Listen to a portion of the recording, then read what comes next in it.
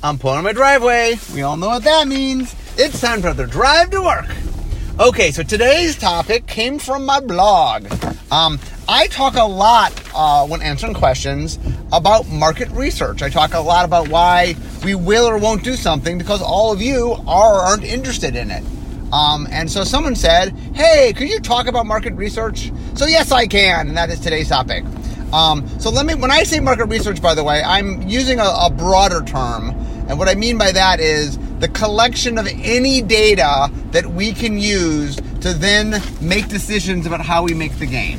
So when I talk about market research today, I'm going a bit broader I will talk about questionnaires and things like that, which are more traditional market research, but I'm talking in the broader sense of finding out what you all like and acting accordingly. Okay, so today's podcast breaks into 3 parts. The first part, and probably the lengthiest part, is about gathering the data. How do we gather data? What data do we gather? I'll talk all about that. The second part is analyzing data. How do we analyze the data? And a big part of doing market research is not just collecting the data, it is understanding the data and using it to realize things. The third part is using the information in design. It's like, okay, we've done market research, we've learned things. How do we use that? How exactly does it affect the game? So that is my topic today. I'm going to talk all about sort of the gathering of the data, the analyzing of the data, and the use of the data. So let's start with the gathering of the data. Okay, so let's begin in the most traditional sense of market research, which is actual technical surveys and things. Okay, so there's 2 different ways to do surveys. One is online and one is in person. So let's talk about each of those. So online is we often will do surveys where what we do is we make a link to the survey on our website, on our social media channels, and it's like, hey, come let us know what you think about thing X. Now, surveys can have a lot of different forms. They can be about a particular set. They could be about a particular product that's not a set. They could be about some general things. Sometimes we're trying to learn about how people feel about categories of things. Sometimes we're trying out new ideas and want to test what people think of new ideas before we do them. We've gotten more and more into doing market testing of ideas that we're thinking of doing. Now, surveys can be done online or they can be done in person. And in person is where we bring the people in personally, show them information. Sometimes we let them interact in a way that we can't online. And then we ask people about it.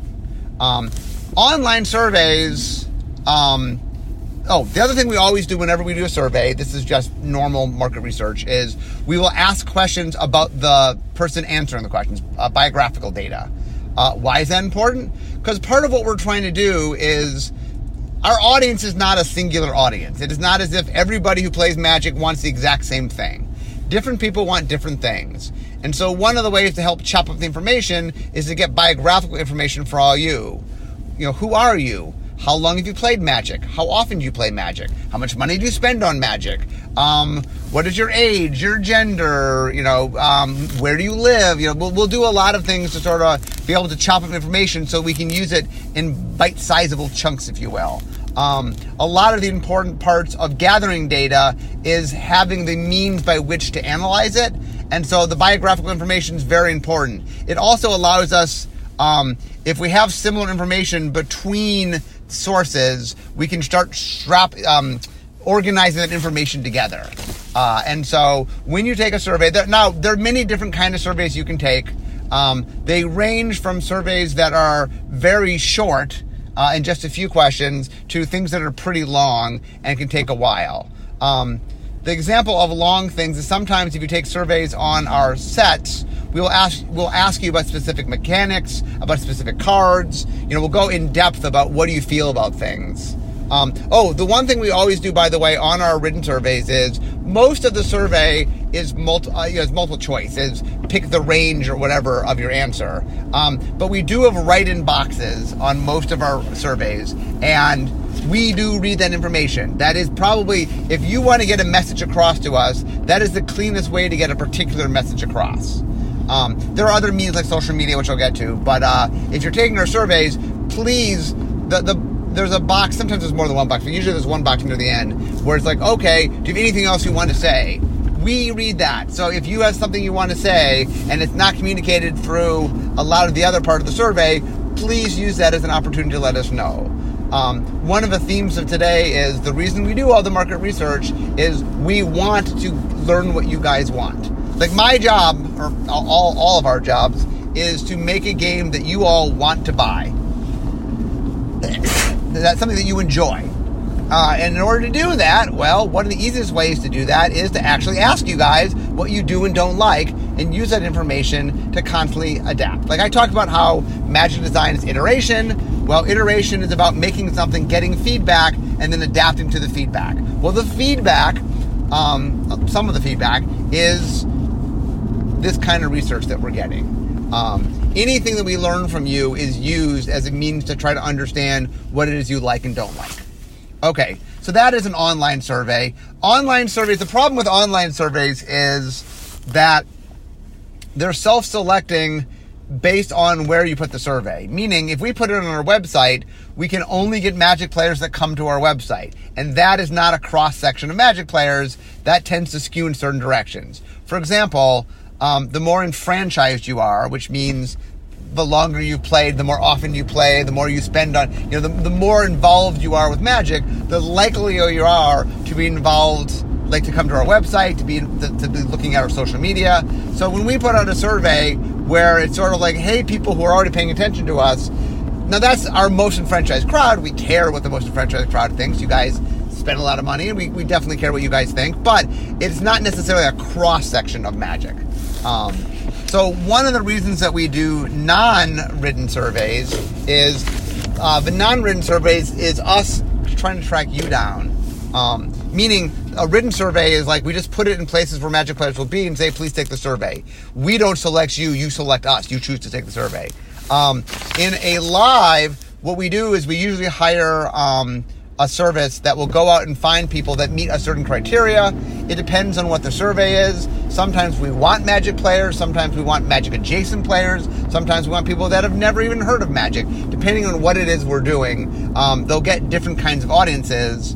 And when we sort of, the difference there is we're seeking out the audience we want. We tell them the criteria we care about, and then they, they will, usually they go to malls, or sometimes they do it on the telephone. I'm not sure where they find people, but these services, they have means to go find people, and then they ask the right questions they need to narrow down the audience such that the people they bring in are of an audience we're looking for, or audience we're interested in getting information from.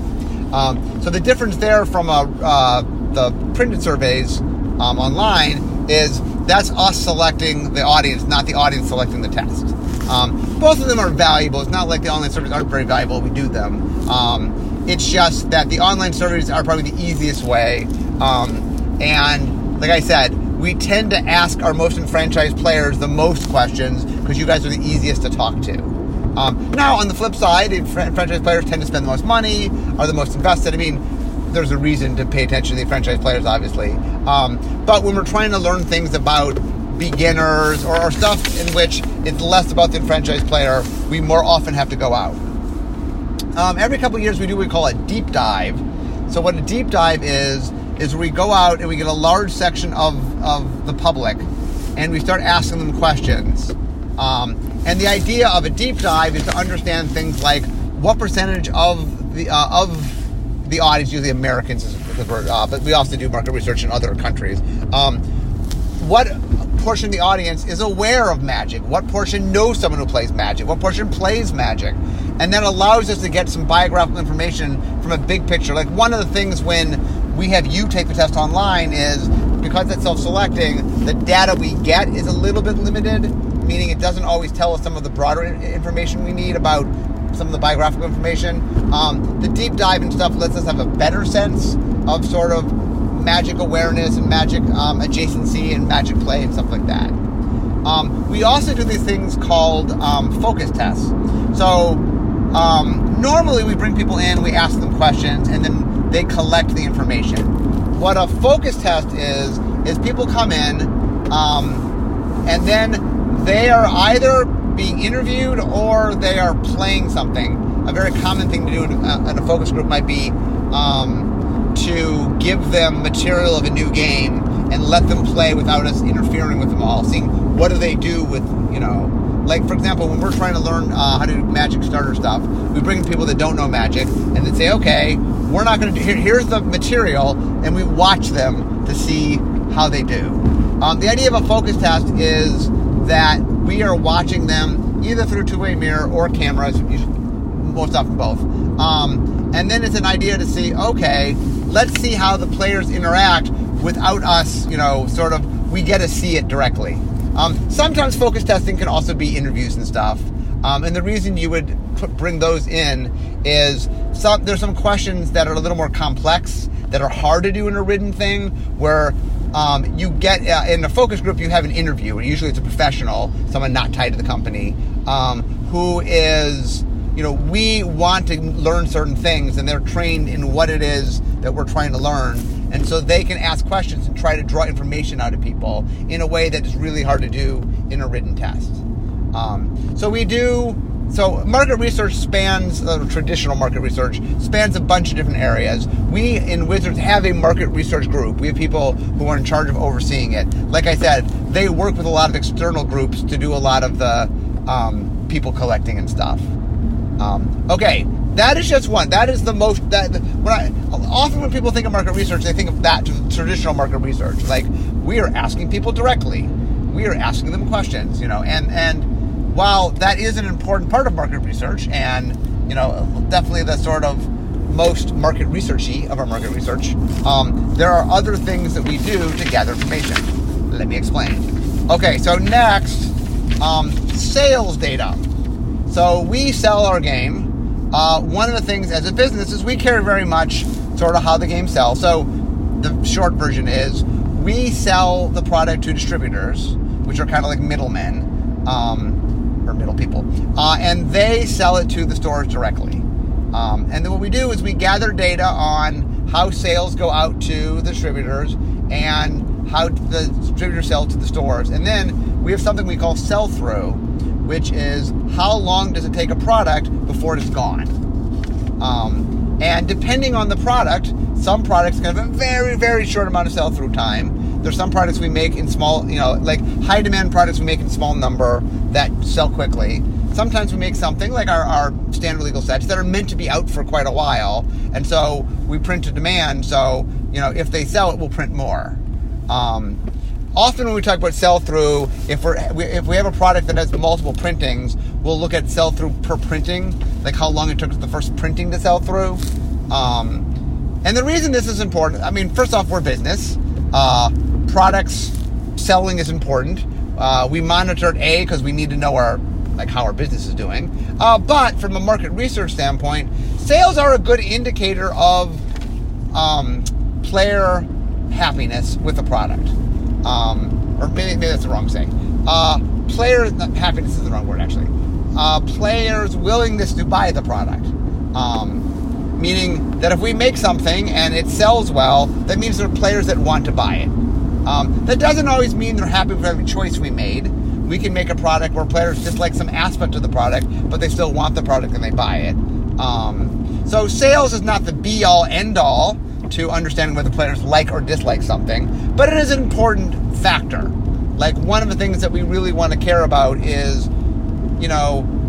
if we make something, let's say we make something and players go, this is awesome, this is amazing, and we get nothing but rave reviews and excitement online, and then it doesn't sell, well, that tells us something interesting. Like, it tells us the players in concept liked it, but if they really liked it, they would probably buy it. So if something struggles in the sales, there's something about that product that is a problem. Now, it might not be the content. Sometimes, for example, something suffers not because people don't like the content, but the price point is wrong, or some aspect of it is wrong, or it doesn't match the format it's made for, whatever. There's different reasons why people might like the product but not buy the product. That's something else we need to learn. But a product is not successful if we don't sell it. A product that doesn't sell well is not a successful product. No, how much people say they like it, if people don't buy it, we consider that a failure. That doesn't mean we might not learn from that and try to do something similar that addresses the issue players had, but it does mean that that product in its current form is a problem. So another thing that we do with things like sales is we are interested, when I get to the analyze part, I'll explain this in a little more detail, but we really think it's important to look over time. And so we like to gather data from the same thing at the same time. So, for example, with sales, one of the things we'll do is we will look at the first week of sales, second week of sales, third week of sales, fourth week of sales, every week. But we compare them to other sales of the same size set at the same time. Oh, well, this is a large fall set. Well, let's compare it against other large fall sets. Well, how did it do in its first week? And usually by comparing sales versus other sales, it also gives us a sense of momentum. Like, one of the things that sales is really good for is, are players growing tired of it? Are players excited by it? You know, watching sort of its growth, its sales pattern can tell you a lot about the momentum of the product, the direction of the product, whether people are getting more excited about it or less excited about it. It gives us a lot of information that we then can use later on about sort of what it's doing right and doing wrong. To give you an example of one of the kind of places where something like this becomes really important is, I use Unstable as my example. So we made Unglued back in 1998. We made Unhinged in 2004. So we had not made, when this product came out in 2017, it was, 2017, it was 14 years since we had made, 13 years since we made the previous Unset. Well, I believe that there was an audience for the early Unsets and that we overprinted it, which is why we had stuff we had to destroy. A lot of other people felt that it was a failed product, that it didn't have an audience. So there was a big uphill battle to get Unstable made. And so one of the things, when we were measuring things, it's very important for us to sort of see how things do. Because, for example, I was saying there was an audience. Well, how do I prove there is an audience? Sales was a big part of it. That what I had to say is, hey, look, people were buying the product. If no one was buying the product, well, then there wouldn't be an audience. But if people are buying the product, well, then I can make my argument there's an audience. There's somebody buying the product. And Unstable, not only did people buy the product, we reprinted it numerous times. So people liked it so much that we had to make more and do that numerous times. So now, when I'm making my argument for the fourth Unset, I can look at sales data and say, hey, look, this demonstrates there's an audience there. There's people who bought the product.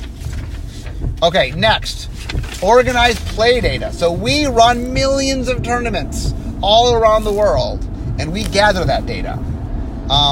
So that data is important for a couple ways. One is it tells us about formats. It tells us about what formats people are playing, what they enjoy playing, and we can compare formats against each other. The one note I'll make here is that certain formats lend themselves more toward tournaments. So the organized play data is a little geared more toward tournament play. While we do have sanctioned stuff like Commander play, a lot of people play Commander aren't playing in, at their store necessarily. I mean, some are, but whereas if you're talking about a standard tournament or a modern tournament, more of that's happening in stores. I mean, there are people playing standard outside of stores and modern outside of stores, but it gives us a little better gauge. So, organized play data tells us a lot about the formats being played. It can tell us information about how cards are used. I know Play Design cares a lot about sort of what gets played at what tournament and what's doing well. That we can use the data of the metagame as a means to understand sort of what isn't working, and what cards are hitting and what cards are not hitting. Another thing it can tell us is it gives us, we track DCI numbers, so we know when new players join. We know how often people play. It lets us look at sort of the trends of the people who are involved in our organized play system. And I should note, the majority of Magic players aren't involved in an organized play system, but the ones that are more enfranchised, more invested, and spend more money. So we care quite a bit about who's playing our organized play system, and we have a whole system that we do. We just like Magic is trying to optimize itself, our organized play system is trying to optimize itself as well, and that this data helps do that. we also can learn about sort of what sets are bringing in new players, what sets are bringing back players. We can look geographically to try to understand, is certain play more popular in certain regions? And so the organized play is a lot of very interesting data that gives us a better understanding of kind of who is playing and how they're playing and where they're playing and how often they're playing. There's a lot of very valuable information that comes from there. Okay, next, digital data. So right now we have 2 digital Magic games. We have Magic the Gathering Online and we have Magic the Gathering Arena. So the neat thing about digital is it is a data sponge. Anything that happens online, or most things that happen online, can get tracked. In fact, digital data is kind of opposite. Most of the time, we're struggling to get as much data as we can. That if you ask us for, if we're talking about sales data, or talking about organized play data, our answer is always like, we would love to get more data. We're always trying to get as much data as we can. Digital data is the one that's the opposite. It's like, whoa, fire hose of data. The problem with digital data is not getting the data. It's being able, it's trying to find the needles in the haystack, if you will, and that we have to figure out from the data we have, what do we want to learn? And so a lot of the data online is us specifically trying to figure out what to look for. That there's so much raw data that it's intimidating. And so what we want is to figure out how we can use this data to get interesting information. Now, the one thing about online play is there's certain kinds of data that it's hard for us to get in tabletop Magic. For example, we can track in digital Magic how often cards get played. Like literally we can say, okay, how often did that card get put in a deck? How often did that card get cast? How often did that card, did someone turn a wild card into that card in Magic Arena? How we can look and get really interesting data about gameplay. Now, as with anything, digital versions of Magic, especially Magic Online, for example, skews toward a much more established player. When we look at data online, we have to understand that it's not a complete cross-section of Magic. Not everyone who plays Magic plays online. But of the people who play, it gives us a lot of information. And it helps us understand, for example, we look at tournament data, so we can really get a sense of metagames. It's probably the place that's the most thorough when we're trying to study metagames, because we have literally all the data. So it is, when we look at real world stuff, tabletop, we have data, we can get deck listed things. So we have some of that, but we don't know, for example, like in casual play, something we can get on the online stuff is we can see what people are playing for fun and learn this card that is not at all a tournament card, but people are playing it and they're having fun. And one of the things we always look for is things that are popular without being powerful. It is very easy for powerful things to be popular. Winning is fun, and so people will play cards that help them win. What is more interesting is when people play something that isn't powerful, because that's a really good indicator that it's fun. Because why would you play something that isn't powerful if you're not enjoying playing it? And so that kind of information can really kind of inform us on what things are fun outside of things that are powerful. Next, I will have what I call miscellaneous. Essentially, I'll put it this way. Anything that is put into numbers or put into a clean, simple way to categorize, we will collect all data we can collect. Any and all data. For example, I do a thing called head-to-head on my Twitter, where every 3 weeks I take a topic. There's 16 things in the topic, and they go up against each other. And we'll get down to, it's like a Sweet 16, and they go to there's one. And now, given that's people on my Twitter, somewhere between 2,500 and 5,000 people tend to vote on a thing. It is not a cross-section of Magic players. Obviously, people who are on my Twitter lean toward the more serious Magic player, or more in franchise, not necessarily serious, but more in franchise. I mean serious in how often they play, not in whether they play for fun or not.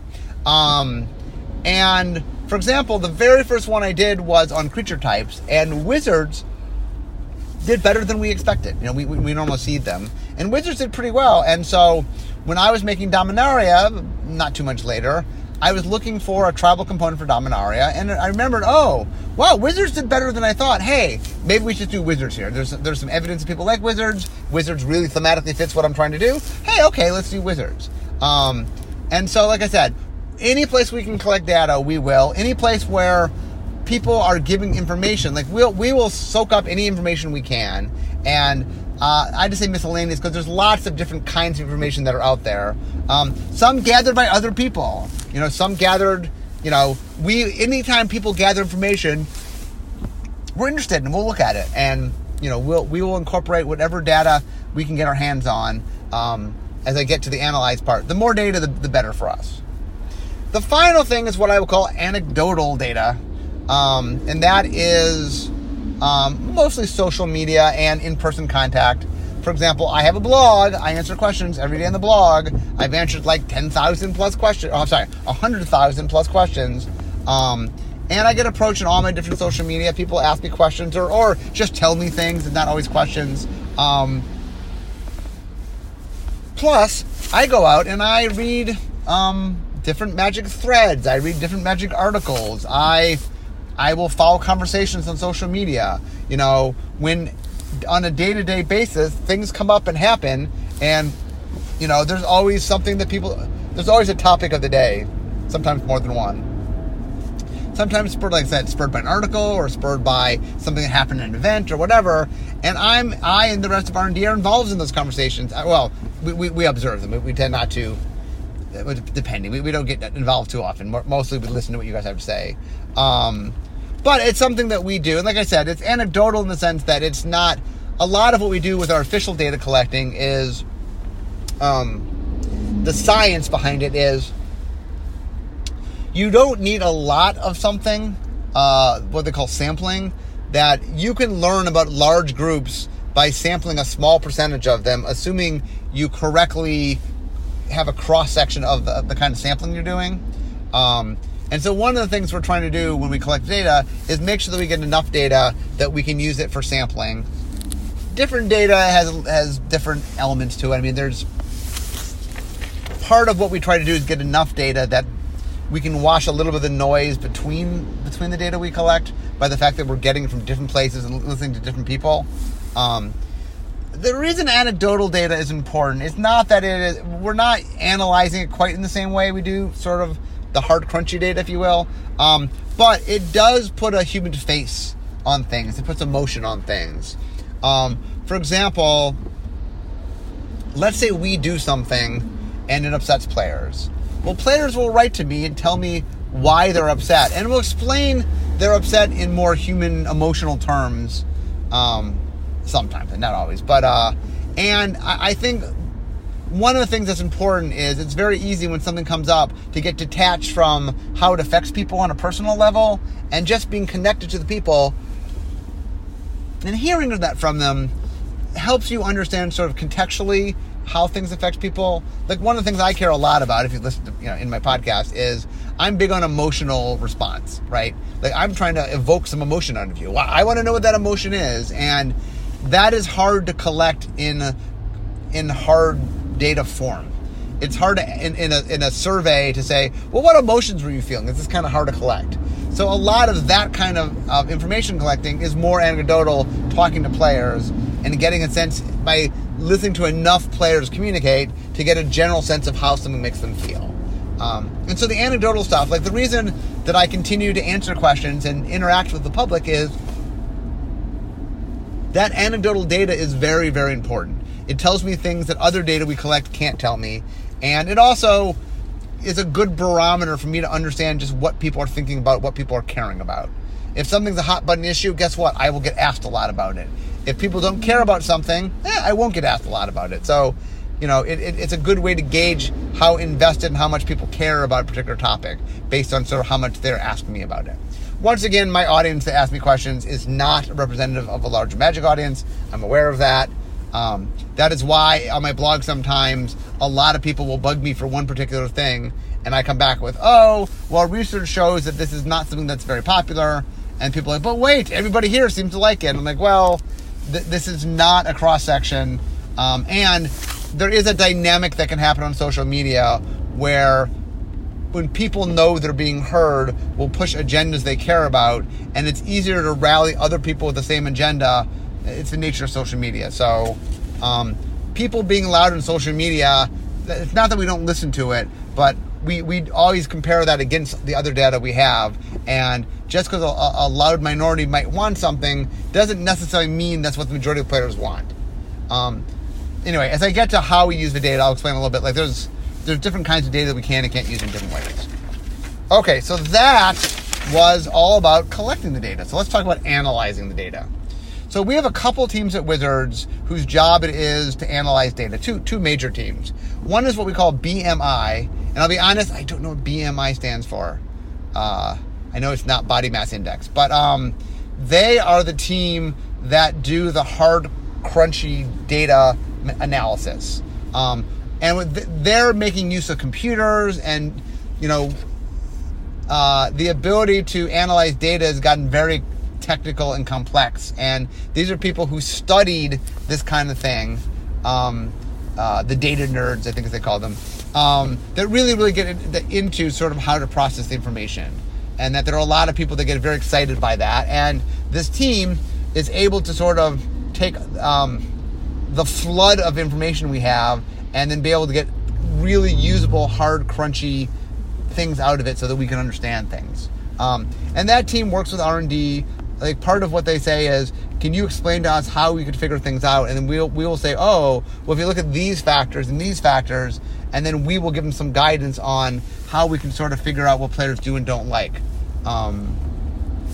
For example, I know we spent a lot, Play Design spent some time with them trying to analyze sort of what gets played and how it gets played, and try to get a good sense of using the data we have to have the best understanding of how the metagame is working and stuff like that.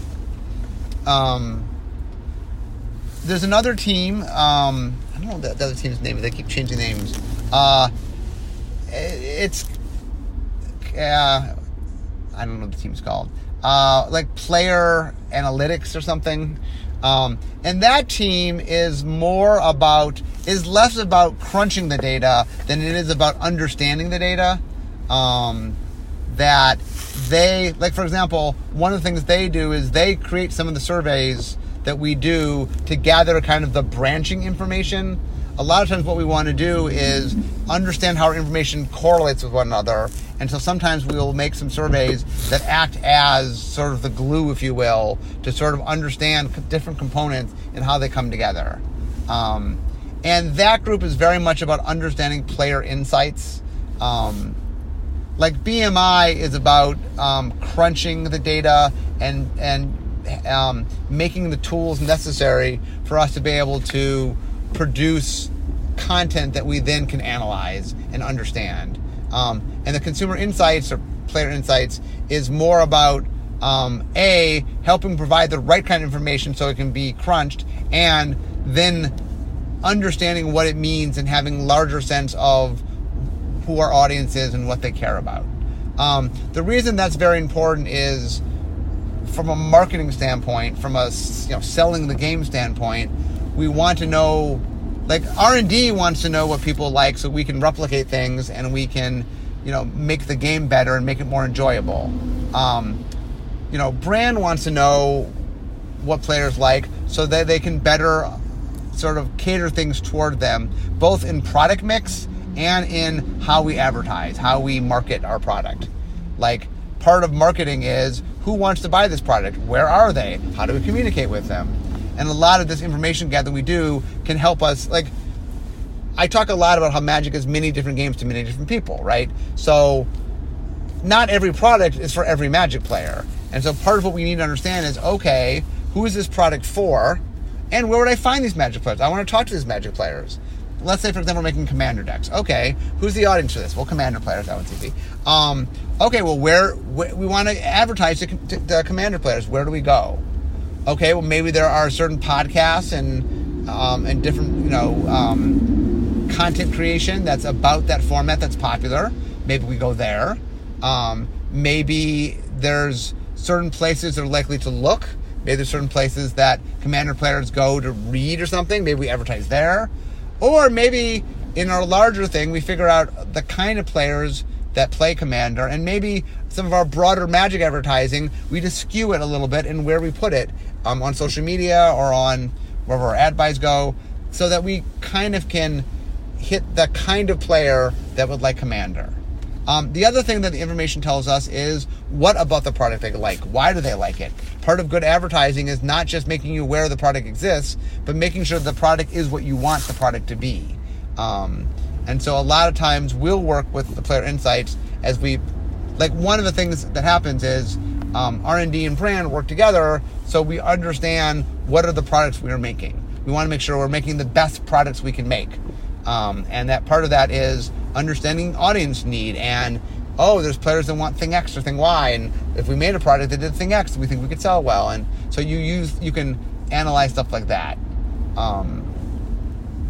Also, as I mentioned before, we do have a market research team. They also do some analyzing. Mostly what they tend to do is they do the surveys and they correlate the surveys, and they can say, based on the various questions and how they interconnect with each other, they can make some conclusions. One of the things that R&D enjoys, I know, is whenever we do surveys, is R&D loves seeing the hard data, because R&D will analyze some of the data itself. One of the things that's funny also is the market research people are experts in market research. They're not experts in Magic. That's R&D. And so it's funny sometimes when they're collecting data. So the story I always tell, I might have told the story before, but it's a funny story. So we were doing market research on Unglued, was the very first unset. And the two worst ranked cards in the set was Blacker Lotus and Chaos Confetti. Well, the thing they had in common, as the person who made the set, is, they were the two cards in the set that you ripped up when you used. And so when I saw those were the two worst cards, I immediately knew, I guess players don't like ripping up their cards. But the funny thing was, the way that the market research people do their analysis is they take all the questions they asked and try to find extrapolative data from what they're doing. So what they did is, these two cards were by far the least popular, but we can't find any correlative evidence, because they're looking at how people rated names and flavor text and art and all this different stuff. And from the data they asked, they go, wow, we can't find any correlation between these two cards. But wow, these are by far the most hated cards in the set. And I laughed because the thing that's funny about it is they're using the tools they have at hand. The thing they didn't ask is they didn't do a question of, do you like ripping up cards? And people go, no, I don't. 99.9% don't like ripping up their cards. That's not a question they asked. And so it was instantly apparent to me what the problem was, but it was instantly apparent to them because they're analyzing the questions they asked. And from the questions they asked, there's no way to understand why those two cards are the most hated. But I find that funny. Okay, so we have a lot of different teams that do a lot of analysis and are trying to look at everything from what is selling well, what makes people play a lot, what kind of cards showing up in the metagame, all the different vectors that we can do, everything about a set. Another thing, like I said before, is a very, very important point of data analysis is having data over time. And so one of the things we do is once we decide to measure something, we keep measuring it. So for example, if we want to understand what players think of, let's say, different worlds, well, we can do surveys and ask them against each other of how do these worlds do. And we also have the data that every time we ask the same questions, so we can look across time and saying, when the set came out and we asked them about the world or the names or the art or the mechanics, whatever, we can look and see. If you ever see me do my Storm Scale or my Rabiah Scale articles, I talk a lot about what people thought of it. And that is just me straight lifting information out of market research of what players say. How do I know how popular the mechanic is? Well, people rate it on a scale, and we compare that scale to the same scale that they rated other mechanics. And so I can go, over time, over the last, 15 some years we've been measuring this, this fell in the top 10% mechanics. That's a pretty good sign. This fell in the bottom 10%. That's not a great sign. And so we can use that, and there's a lot of comparative stuff that we do as well. Magic has become more and more data-driven as far as using data as a tool to understand. The other thing we've started doing more of is using market research not on finished products, but on ideas that we're experimenting with to see what people think. Because one of the things that we're trying to do is, if we're trying to make something you guys like, some of it might be early in the process, develop things a little bit so we can get some ideas from audiences and get some general, hey, first impression, is this exciting to you? Is this something you want to do? And so that also is a very useful tool. Okay, so now let's talk about how we use the data. First and foremost, there's a couple different ways. Number one is just popularity. Okay, we made mechanics. People rated the mechanics. And it's not just people rating the mechanics. I talk to people give feedback, and there's a lot of feedback on what people think about things. So we have a good sense of, was this mechanic beloved? Was it liked but not, like people liked it, but it wasn't their favorite? Was it something they thought was okay? It wasn't hated, but it wasn't, it's okay. Or did they really dislike it? They really did not like the mechanic. And popularity teaches us a bunch of things. In general, the more people like something, the more likely we're to bring it back. In fact, the more they like it, the more specifically it might return. Let's take mechanics as an example. If we make a mechanic and players really love it, assuming that it can fit other worlds and there's design space, we'll bring back the mechanics that people like. We often bring back a mechanic in a set, and we bring back mechanics where there's evidence that players liked it. So popularity is one thing. Note that it's possible for players not to like something and us to believe that there's certain execution of it that we somehow could change. Chroma being the poster child here. Chroma was a mechanic that we hinted at in Future Sight and showed it for the first time in Eventide. It didn't go over that well. It wasn't disliked, it was just kind of and I decided there was a mechanic that I thought had a lot more potential than it sort of showed. So in Theros, I brought it back, I dressed it up, I tweaked it a little bit, gave it better flavor, and it became Devotion. And Devotion was very popular. So it's just an example of sometimes we do something and we can use the information to say, okay, something about this isn't quite right.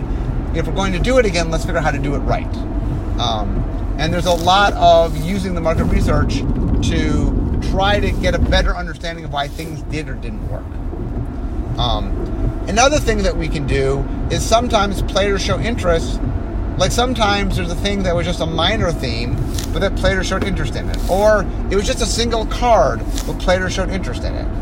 A lot of Magic mechanics have been designed because we made a single card and players liked the single card and were like, maybe we could do more with this. A classic example would be Mistform Ultimus. Mistform Ultimus was a legendary creature in, I think, Betrayers of Kamigawa. And the Mistforms could change their creature type. Mistform Ultimus said, I'm just every creature type. Don't gotta change me, I'm everything. And later in Lorwyn, when we needed a way to sort of make glue to fix things up, we ended up using that mechanic because I said, I know people like it. We put it on a single card and people really like that individual card. Okay, in some ways, I find that some of our field testing is individual Magic cards. That sometimes we want to do something that's a little out there, try one card. Maybe put it in a supplemental set if it's really out there. Or in an unset if it's really, really out there. Engage. What do people think? What do people think of this? And, that is a neat and interesting way to sort of do some research while in that process of making the game. Another thing that we will do is we will sort of figure out what elements players liked and disliked about something. So one of the things is, even the best set in the world has things that could have been better. Even the worst set in the world has things that did well. So another reason to use the data is to try to understand within things we did, where do the successes and failures lie, and where was there room and potential to do something different. That's one of the reasons why the open-ended comments and the social media are so important is nowhere else do we really ask your opinion about what could we do. And those are the two places where we gather information about what would you like us to do.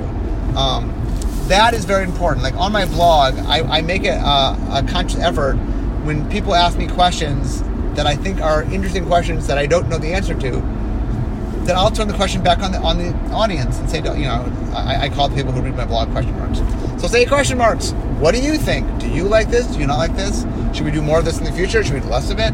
And then I will use Engage to get a general sense of what people feel about an aspect. And that helps guide me in the future when I'm making new sets to figure out where I can push and, where are there areas of player happiness and areas of player unhappiness, and obviously lean toward the former and lean away from the latter. Another way that we use market research is, like I said, is for marketing. I would say that marketing. So one of the things that I have to do when I work on vision design, so we have something we call KSPs, which means key selling points, and that is just an insider way to talk about what's the compelling part of the set.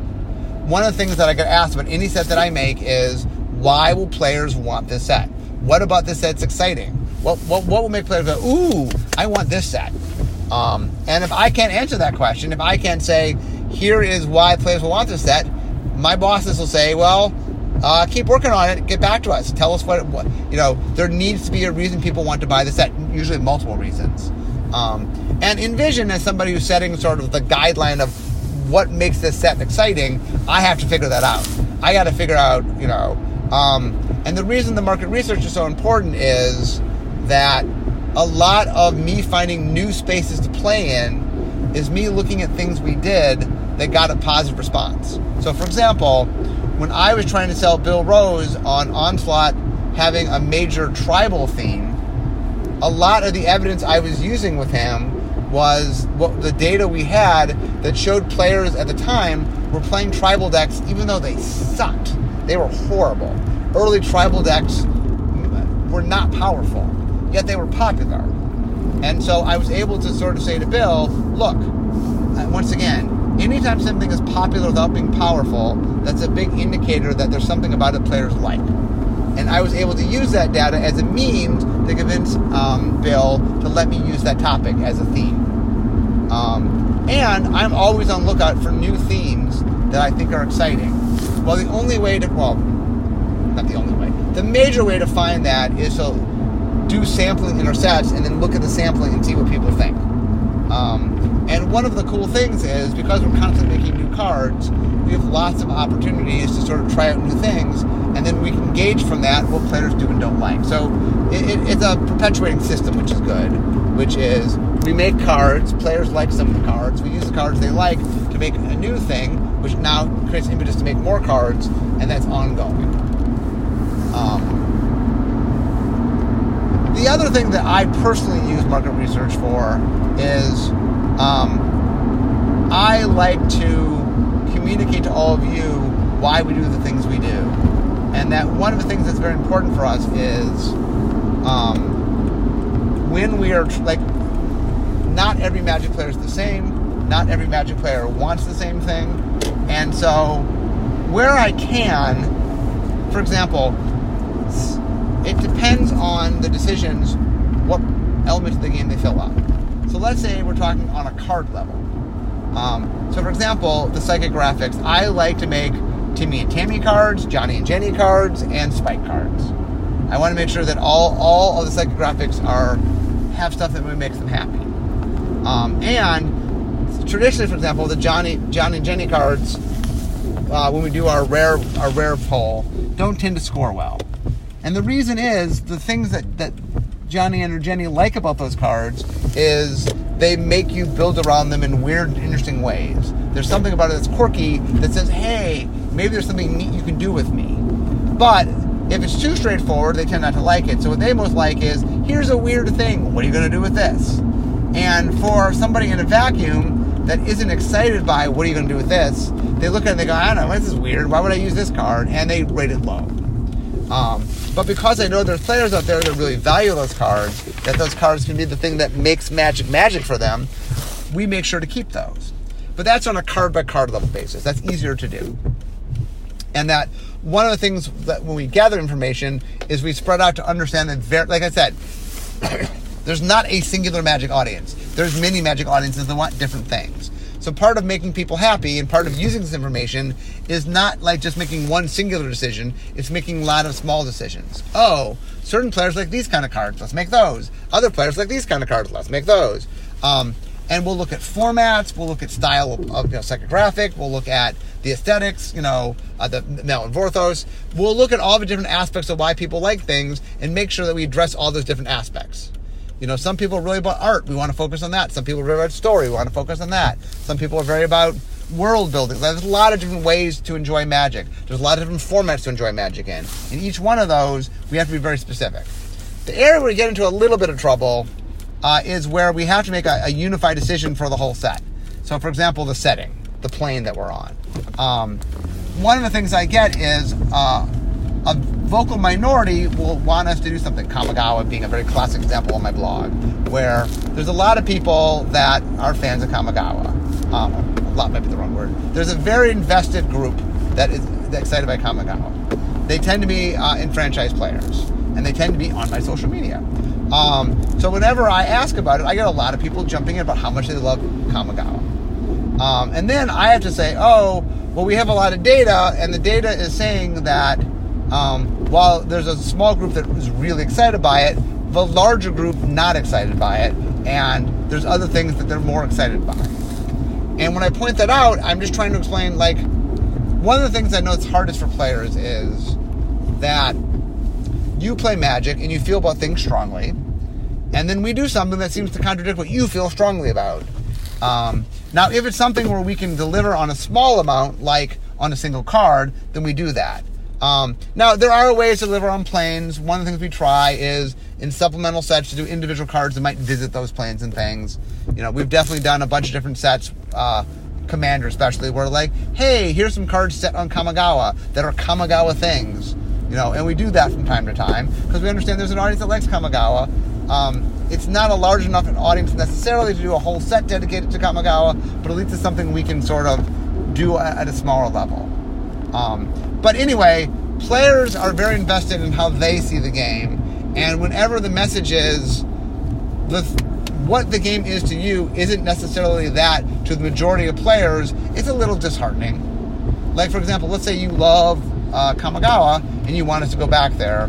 Me constantly saying, I don't know, on a scale of 1 to 10, with 10 being I doubt we're doing it, it's an 8, does not make people happy. Because they want me to say, okay, the thing you love for sure will do that, And so one of the tricky things is, as someone who communicates to the audience, is the reason I communicate is I want you to understand our decision-making process. I'm big on transparency. I'm big on you understanding why we do or don't make decisions. And a big part of that is the market research. And the reason I did today's podcast is I think there's a lot of misunderstanding how we collect the data or how we use the data or why we care about the data. And part of what I'm trying to say is we want to make Magic the game that you guys want it to be. And it is a tricky thing to do. There's a lot of different requests. There's a lot of contradicting requests. But we do the best we can with what we can understand. And the reason we gather all the data we can, and the reason we analyze it the way we do, and the reason we use it in our decision making is we truly believe it ends up with a game that is closer to what you, the audience, want the game to be. And the reason I'm spending all this time today talking about this is we do not do market research as a means to not give players what they want. It is not a means to somehow create evidence to not do the thing players are asking for. The reason we do market research is to make the best Magic product we can, to make people the happiest that we can. And while I know it can be frustrating when I explain that what market research is telling us might not be exactly what you want, it is done out of a means of trying to make Magic the best it can be. We never want to ignore the voice of the audience. The audience wanting something doesn't always mean it happens, partly because sometimes the audience doesn't represent the full audience, or sometimes there's other factors at hand. There's things the players might want us to do that other factors keep us from doing. There's things that players might go, this will be awesome, and we're like, okay, there's business reasons why we can't do that, or logistical reasons, or whatever. Like I remember when I first did Innistrad, I talked about the way I wanted to do the double face cards, where you had a single face card that then got the double face cards. And when I explained that, a lot of people got mad, like, why didn't you do that? And I'm like, well, we couldn't. Like, logistically, we couldn't do it. The printer wasn't able to do it, or not at the accuracy rate that was acceptable to us. So anyway, just because we can't do something doesn't necessarily mean that, it can mean it's not what the majority wants. It can mean that something we can't do or we choose not to do. But anyway, I just want to understand that the data collecting is very important to us. Oh, and I see today, I had a lot of traffic today. So you guys got an extra long podcast all about market research. Who wouldn't want to learn as much as they can about market research? So anyway, I hope you guys enjoyed today's podcast and that it illuminated some things and told you a little bit about how we function. But I'm now parked, so we all know what that means. It means it's the end of my drive to work. So instead of talking magic, it's time for me to be making magic. I'll see you guys next time.